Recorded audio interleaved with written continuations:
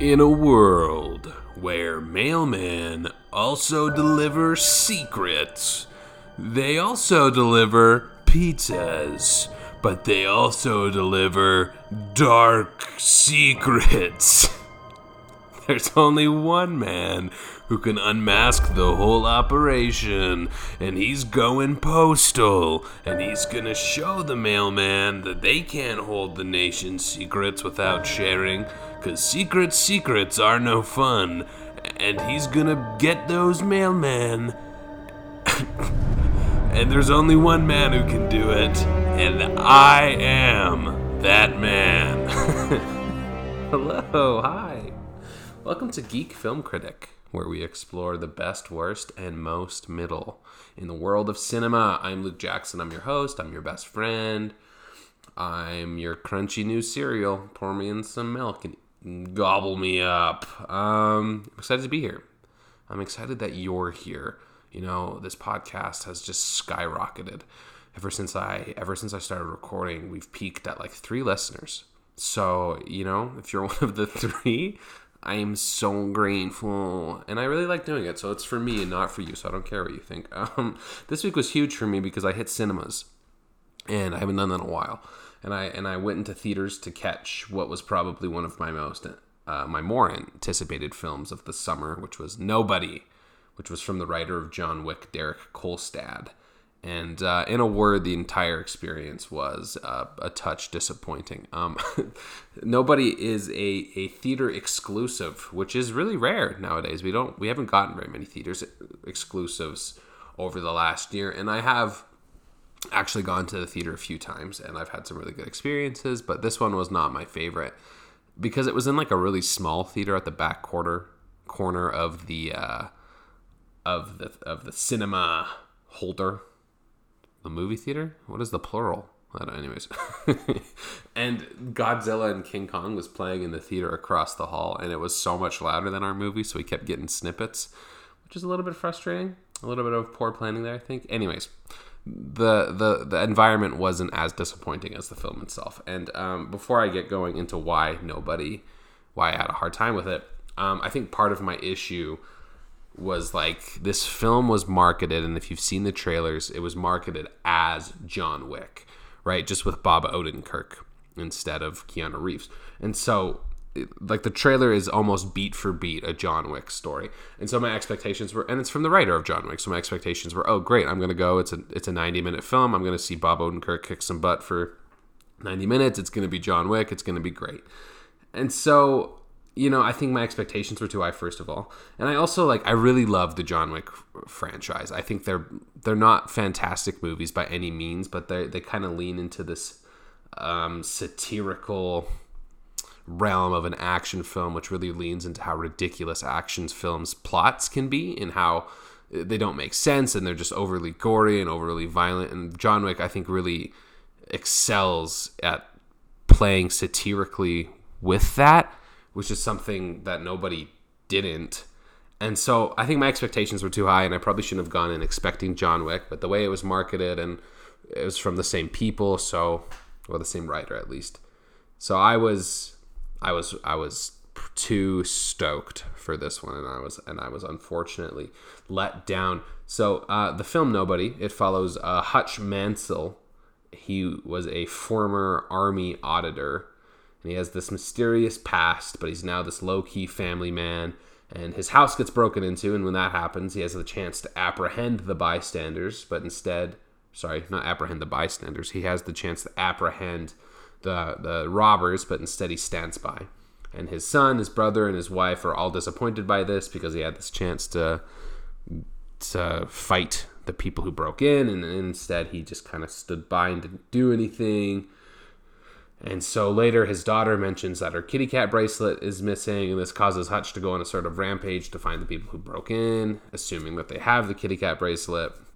So he goes on this short little quest and finds the people who broke in. They don't have the kitty cat bracelet, and he doesn't beat them up, and so he's pissed, and he meets some drunk Russians on a bus, and he beats them up, and he kills one of them, and he kills one Well, he kills a bunch of them, I'm sure. We don't really know how many of them are actually dead. But one of them who he kills has a brother named Yulian, who is this big Russian gangster. He's a big deal, and he holds all the funds for all of the Russian mob. So he's a big deal. And so because he killed his brother, Russians come after Hutch, and Hutch kills them all. Bada bing, bada boom, and you know what I mean. He's John Wick. He's back from retirement, and he's fighting all the Russians who are gonna beat him up, and that's the movie.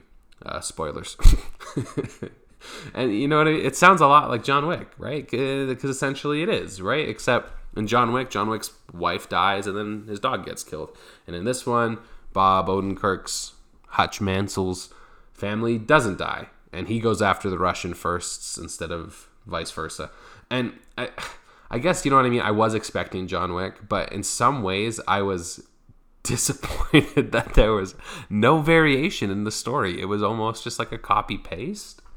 Which kind of, I know, makes me contradict myself in a way, but it kind of walked to this weird line of being just like watered down John Wick, just worse John Wick in the narrative. Because one thing that John Wick does really well, that this film does quite horribly, is building a world where this violence and this person can exist. This person who's just a badass who kills everybody that he's ever come to contact with. That his job in his former life was to just essentially kill people. And in John Wick, it's set in this world where like essentially everybody is an assassin, right? There's a hotel for assassins around the world, the Continental. And in this film, nobody. It's just set in the real world, and so we don't get that cool kind of alternate reality context and universe, and so it doesn't make it as fun because it's just like, yeah, it's a nobody. It's just some guy. And it's like, yeah, like I get it, but that's not, I don't know. The concept didn't intrigue me as much, which immediately kind of took me out of the film because I was less intrigued by this concept because I didn't care about this dude. And my first issue with the film started very early in the film. It was one of the first scenes. It's, so it was after, well, I guess not really the first, it's after like kind of the inciting event of this break into his house where he does nothing, which happens right at the beginning. And the next morning, the cop's at his house, and the cop says to him, the cop's like, you didn't even take a swing? And this cop's like totally bashing on this dude, a victim of a home invasion, being like, you're such a loser, dude. You didn't even fight them, dude. If that was my house, dude, I would have killed them all, dude. And it's from a cop. Like, what a douchebag. Who says that kind of stuff? And he's not even he's not the only person who accosts him, Hutch, for getting his house broken into. Later, his neighbor's like, oh, dude, I wish that was my house, dude. I would have killed all those dudes. A little bit of practice for these fists of mine. And I just thought it was so stupid. Because, like, I get it. You know what I mean? I think it would have been way better if that was internalized, right? It's like a show don't tell kind of thing where... And Bob Odenkirk's a good actor, and he does this anyways in the film. As you see him, he's like, I really should have done something there. And there's this scene where he has a golf club during the break-in, and he goes to swing on one of the intruders, and he doesn't. And then after, he's disappointed. And that's all you need, right? You don't need to have someone be like, oh, you didn't even swing, dude? So unnecessarily on the nose, showing, not telling, which is it just made the film feel so campy and almost like a fan fiction film, right? Just kind of like somebody watched John Wick and was like, this is my version. But it's from the same dude who did John Wick, you know? And so it's disappointing because it was just dumb. And it just kind of introduced this theme of bad writing throughout. And it's not like the writing in John Wick is fantastic, right? It's all cliched. It's all goofy. It's all, I need more guns. You know what I mean? Guns. Lots of guns. That's what Keanu Reeves says. And so... But in this film, it's more cringy because it doesn't have this dark, cool universe. It's just the real world. And also the 90-minute runtime, which I'll get into a little bit more later, it caused the whole thing to feel forced or rushed and just made every line cringy, right? Like every line was bad. There was not one thing that was said that I was like, wow, that was a cool line. I liked that. Everything was bad, right? One of my favorite examples of a bad line in this film is at one point when John Wick, these intruders who break into his house, not John Wick, sorry, Hutch Mansell, which, come on, Hutch Mansell does not flow off the tongue. Anyways, these two people break in, and Hutch notices one of them has a bird tattoo. So when he starts his hunt to find them, he goes to different tattoo parlors looking for this bird tattoo to see if he can find that person. And he goes into this one tattoo shop, and they're like, "What are you doing here? Don't question us." And they have like brass knuckles, and there's a guy with a baseball bat, and Hutch holds up this thing of cash and is like, "I'm willing to pay for information." And the guy at the tattoo parlor is like, "That's a lot of cheese you just flashed." Direct quote. And Hutch says, "There are 3 types of people who flash cheese," and then goes on this weird, stupid little like short monologue about how there's people who are like flashing cheese because they want attention, or flashing cheese because they want, I can't remember what the other one was, but the last one was they're flashing cheese because they wish somebody would take it from them. And that's him. And one, that situation is ridiculous. Don't be like, "I'm going to buy information," but also be like, "But come take it from me. I'll try to kill you." Really makes no sense. Also, who writes on a piece of paper, "That's a lot of cheese you just flashed," and said, "Yep, that's going in the movie. That's perfect. That's what I need in the film." Brutal. And anyways, the writing throughout was just rough. Another aspect that was really, really poorly done was the editing throughout the film. Right, the first sequence of the film, there's not a shot that's longer than 1 second. It's these very rapid, quick cuts that show Hutch about his day, missing the garbage man, drinking coffee, going to work, typing things into a spreadsheet. Like, it's just very quick and rapid, but it makes the whole thing feel like a commercial. Right, and it's absolutely berating to your eyes. It looks ugly. It feels bad because it's these quick cuts. And then it has these quick cuts throughout. Right, it's these very, very rushed cuts where nothing breathes. Moments end really quickly, and immediately, like after big moments, big fighting moments, which could really show us some character depth, like the second the fighting ends, it cuts to the next scene. It doesn't breathe throughout the entire film.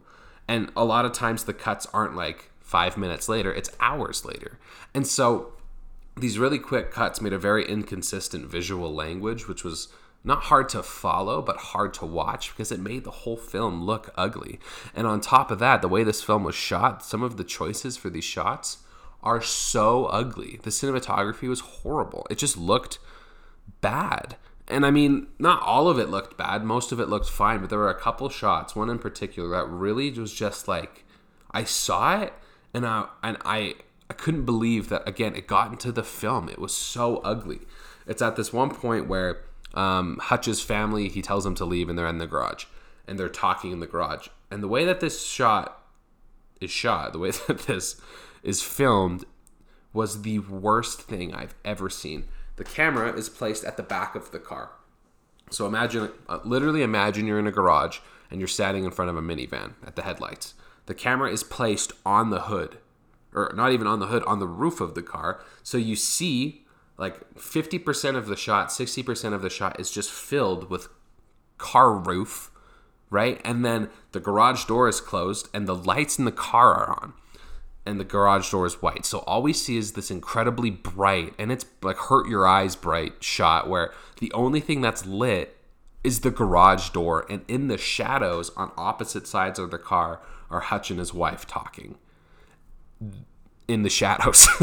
It's so ugly and it was so distracting, and they put that shot in 2 times. They cut to this, and it's so ugly, so hard to look at, and made no sense. Like, why do that? Why put yourself in this garage where it looks ugly? Why fill 60% of the frame with the car roof? It was so ugly. It was hard to watch. And along with the ugly film, inconsistent rushing of the cuts, there was also an inconsistent auditory language. The music cues and the needle drops were so odd. And each of them, none of them created a consistent flow. The flow was horrible. So choppy. Each fighting sequence had its own auditory language, if that makes sense. Like, that none of them followed the same formula. Each of them could have been in their own film. Like, they don't go together, right? We have like fight scenes where there's no sound, just silent, or no music. There's obviously the sound effects of people being punched and the fighting, but it's silent and that's all we hear. There's fighting scenes where we have just like this kind of low score, this low, dark, edgy score in the background. There's a fighting scene where we have like 80s rock. There's a couple fighting scenes where we have like a Sammy Davis Jr. song, or like a Dean Martin song, or a Louis Armstrong song. And so like all that made me feel throughout is just pick one.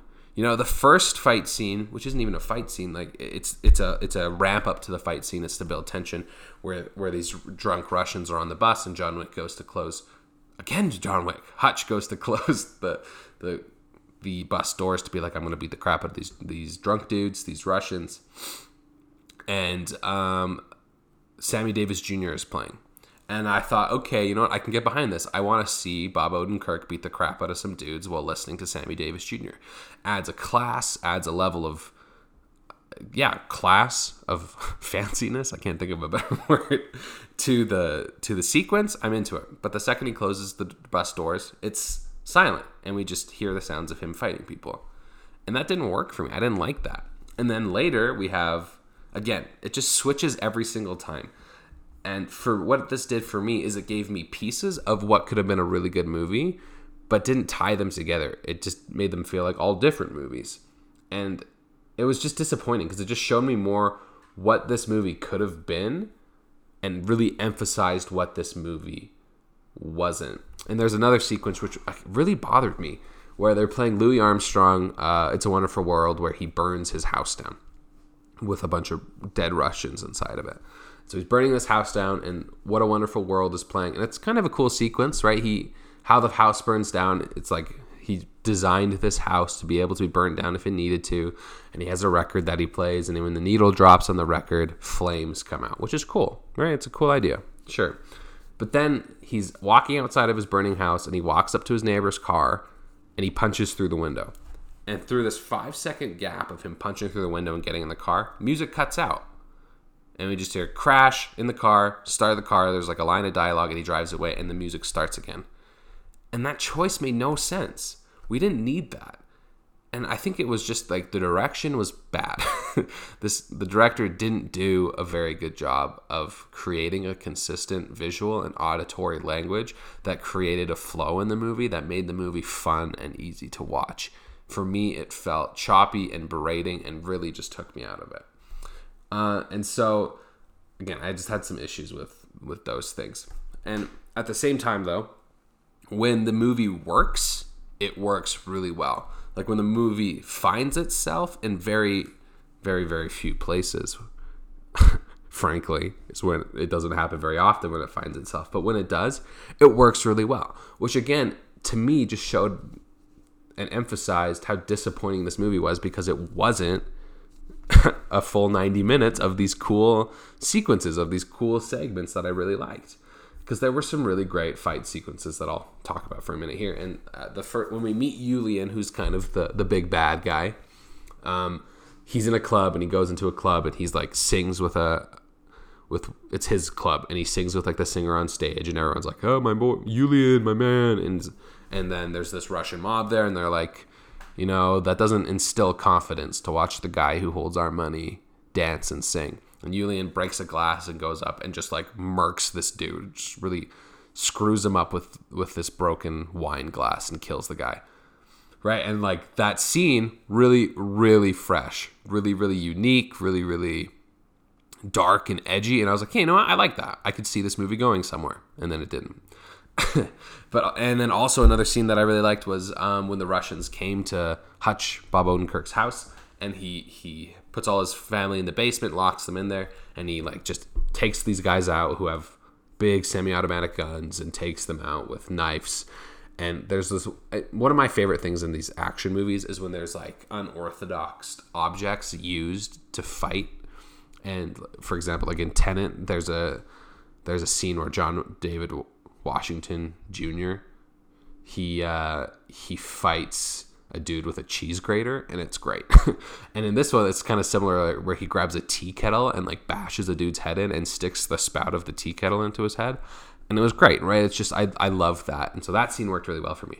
The very the final fight scene I thought was great, where it's in this big warehouse and it's this Russian dude's been sending guys to come kill Hutch, and he finally comes himself, and he goes to this warehouse that Hutch has kind of tripped out with all these booby traps, and that scene is absolutely great, and it's really fun to watch because it's Hutch and Hutch's brother and dad come in, and his dad is played by Christopher Lloyd, who we'll talk about in just a minute. But that scene was really good, and my favorite scene probably was at one point where it's when Julian finds out that his brother got killed right at the beginning of the film, and he's in the hospital, and he grabs a hospital chair, and he walks into the hospital room, and he just throws the hospital chair at this dude on the hospital bed, and it's like, who did this? And it just cracked me up because it was so dumb that he just threw, and then he goes over and picks up the hospital chair and starts beating this dude. And I just thought it was so dumb and so funny that it was hospital chair to the face. Cracked me up. And so, but best of all, really what stole the show was Christopher freaking Lloyd, who plays Bob Odenkirk's dad in this film, and he's in the final warehouse scene, and he's like messing dudes up with a shotgun. And Christopher Lloyd, you know him? Remember the old guy from Back to the Future who was the old guy? Well, he's the even older guy here, and he's back, and he's only in a couple scenes, a couple sequences, but both of them are so great. The first one, he's like, it's been introduced, Hutch goes to visit him, and then I guess so that's the second scene with him, and the Russian mob has found out that this is Hutch's dad, the guy that they're looking for, and they show up at his old folks' home, and he pretends to be asleep, and he holds a shotgun and just like murders these two dudes. And it's hilarious. It's great to see Christopher Lloyd, who's we all love, an old guy killing Russians. Fantastic. Who doesn't love old people killing Russians? And then again in this warehouse scene, it's kind of similar, where he's just like going and messing these dudes up as this really old guy, and he has maybe 6 lines of dialogue throughout the film, and I couldn't understand one damn word he said because this guy is a million years old, and it was fantastic. Everything he said, it's glorious. And I watched the movie with my wife, and we both turned to each other in the theater, and we're like, what did he just say? I couldn't catch any of that because the dude is so old. And so it was fantastic. He for me was the best part of the movie. And overall, what nobody gives us is a low budget, homebrewed, 90-minute rushed John Wick film. And, you know, I'm curious if there was some sort of studio interference which kind of led to be that forced a 90-minute runtime, because I feel like if this movie was like 2 hours or just over 2 hours, it could have been really something special, and they could have really let moments breathe and let us understand this nobody character and let us appreciate him more and root for him more, because I had no reason to care for him other than the fact that he had a family, right? Which is like, sure, I get it, but even that, like, his family relationship is presented as not very great, right? So we don't really have anything that ties our hearts to this character, and I think it's just because it was rushed. And so I'm really curious if there was some sort of studio interference that made this film be 90 minutes, because I felt like if it was stretched out over a couple hours, even 30 more minutes, we could have gotten a lot better of a film. And, you know, maybe it's my own fault, and I shot myself in the foot with the John Wick comparison, and maybe I should have had lower expectations. And so that could have totally been my fault. But at the same time, the first time I saw John Wick, I didn't love it. I didn't like the first John Wick until I saw the second John Wick, and I went back and rewatched it. Right? So maybe this is similar, where I'll revisit this movie in a couple years, and I'll realize or get something that I was missing, and maybe turn my brain off and really have fun with it. But for now, I had a hard time with it, couldn't get behind it, didn't love it, and I'm going to give this movie 2 out of 5 kitty cat bracelets. And now we're going to move on to some reviews. I'm going to read you some reviews of some people who loved it, and I'm going to tell you why. They're dumb. But they're not dumb, you know, they're trying their best. I'm trying to be kinder. First review I'm going to read is an 8 out of 10 review from IMDb user Reno Bortone 91. He says, "Nobody is a constant pure adrenaline. A film that takes to release the nerves with intense action, irony, and balls. directed by the brilliant Ia Naisholler, taking into account the smallest details, illuminating the chaos with intelligent shots without leaving anything to chance, and enhancing the emotions during the action. So I'm going to take a break. Going to pop in here. My man Reno Bortone says that there are intelligent shots. Intelligent shots, my booty. None of these shots were intelligent. Anyone could shoot this film. You could pick up a camera and shoot this film. None of these shots were unique or intelligent. They were all either so bland and normal, or the frickin' over the car garage shot, which was the grossest shot I've ever seen in modern cinema. And anyone who puts that shot in their film cannot be branded intelligence. This was also the dude who directed Hardcore Henry, which is an entire first-person action film, which I never saw because one of my best friends saw it, and he said that it gave him motion sickness. He just wanted to puke the whole time. So I thought, yeah, I'm going to skip that. Also, each of the shots last about half a second because nothing breathed. So how Reno thought that this was intelligent blows my mind. Reno goes on and he says, a story that is as simple as it is banal, which simple and banal are essentially synonyms if I understand the English language. They may be a little bit different, but it's like simple and commonplace, so redundant. But he goes back in. A story that is simple as it is banal, but which manages to entertain in its intent and its simplicity. Great cast with a fantastic Bob Odenkirk who leads scene by scene as a good host, and the legendary Christopher Lloyd who enchants and surprises. Small masterpiece that pumps blood from beginning to end, immediately inserting itself as a great one in the ranks of the genre. Christopher Lloyd was absolutely surprising. He was surprising because he's not dead. And yeah, Odenkirk did a good job. He tried really hard. There was definitely an effort there. And I think Odenkirk's a fantastic actor, and he has the talent, but I really disagree with the fact that this movie pumps blood from beginning to end, and the fact that they called it a small masterpiece.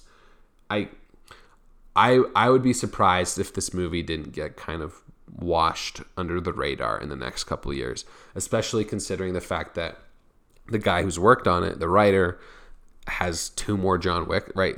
There's already 5 John Wicks announced. And so I'll be shocked if this movie doesn't get put on a back burner and the sequels get put on the back burner and washed away and forgotten in the sand of time, because it's not special. And I to say that it pumps blood from beginning to end is a stretch, because although there are plenty of action sequences, because the narrative itself is weak, I felt myself bored in the moments between the action, and I had a hard time sticking with it. Like, I watched the whole movie, but I had a hard time. I don't know. I kept wanting. I was ready for it to end from the moment it started. It was not gripping in any sense of the word. It took a long time to get going, right? Like the first real Bob Odenkirk is nobody action sequence happens probably 50 minutes into the film, where he's not warming up and getting his butt kicked and he's the one kicking butt. It happens about halfway through the movie. That's pretty slow, especially with a 90-minute film, because when we get there, there's only 45 minutes left. There's not a lot we can do with that. And so, I don't know. I definitely disagree with the fact that it's pumps blood from beginning to end, because I was genuinely rather bored through a lot of it. The next review is an 8 out of 10 from IMDb user Tandiki. And Tandiki says, I miss the old days. No internet, no social media, and no PC bullcrap. Nobody is a movie that feels like it came from another time. There's no fan service, no bathing in the glory of former heroes who are just way too old for that you-know-what, and no 1980 memorabilia for no reason. This movie just is what it is, and the main character does what he has to do. Nothing more, nothing less. Logic? Leave it at the door. Complex plot? Read a book. This movie is just fast-paced action and a welcome escape from reality. Just what we need these days.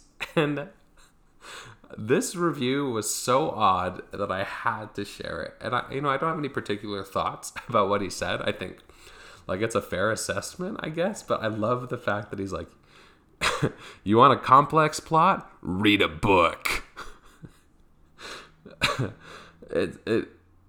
I thought that was so funny. Oh, so you're one of those stinky boys who likes to have their brain stimulated by a film? Read a book, Point Dexter. You want a movie that makes sense, that has logic? Leave it at the door, honky. This here's the cinema. No internet, no social media, no PC bullcrap, just me, Tandiki, and my cousin wife. I thought, like, what is he trying to say? It kind of bums me out that that's what... Because cinema has always been an escape, but if what we need to escape from the world right now is to turn off our brains and just like be slewed violence, then that's, I think, a pretty disappointing comment on where we're at. Complex plot? Read a book. Cracks me up, man. Anyways, those are the couple reviews I'm going to do. If you want to go check this out, it's in theaters. I'm sure it'll release on some streaming platform soon, but there's no news of that yet. And like, I don't know, it's an easy 90-minute film. I didn't love it. I wouldn't spend my money on it again. I think it's disappointing.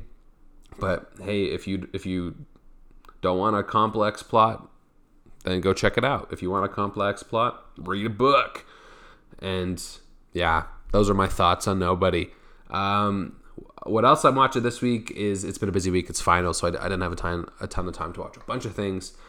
But I did have the chance to watch The Dead Don't Die by Jim Jarmusch. I think that's how you say it. Jim Jarmusch, The Dead Don't Die. It came out in 2019. It has Bill Murray and Adam Driver, and it's like it's a meta humor zombie film, which I enjoyed. I thought it was pretty good, but I wouldn't recommend it to someone who wants to watch a zombie film. It's definitely like a slow social commentary, meta humor film, which is weird.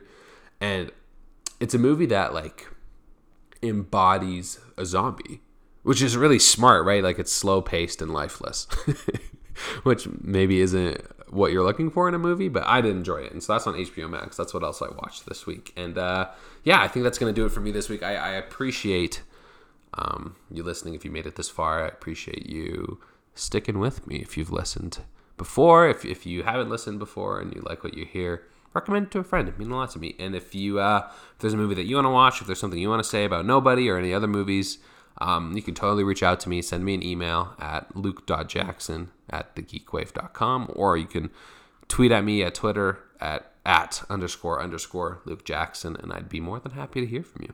But that's going to totally do it for me this week. I appreciate you listening, and I'm going to leave you with the wise words of a IMDb user, Correaders, who says, "I've just broken up with my girlfriend because she said this movie is dull and boring." Okay, I don't have a girlfriend, but if I had one and she'd say something stupid like this, I would have definitely dumped her right there. Thanks for listening. For Geek Film Critic, I'm Luke Jackson.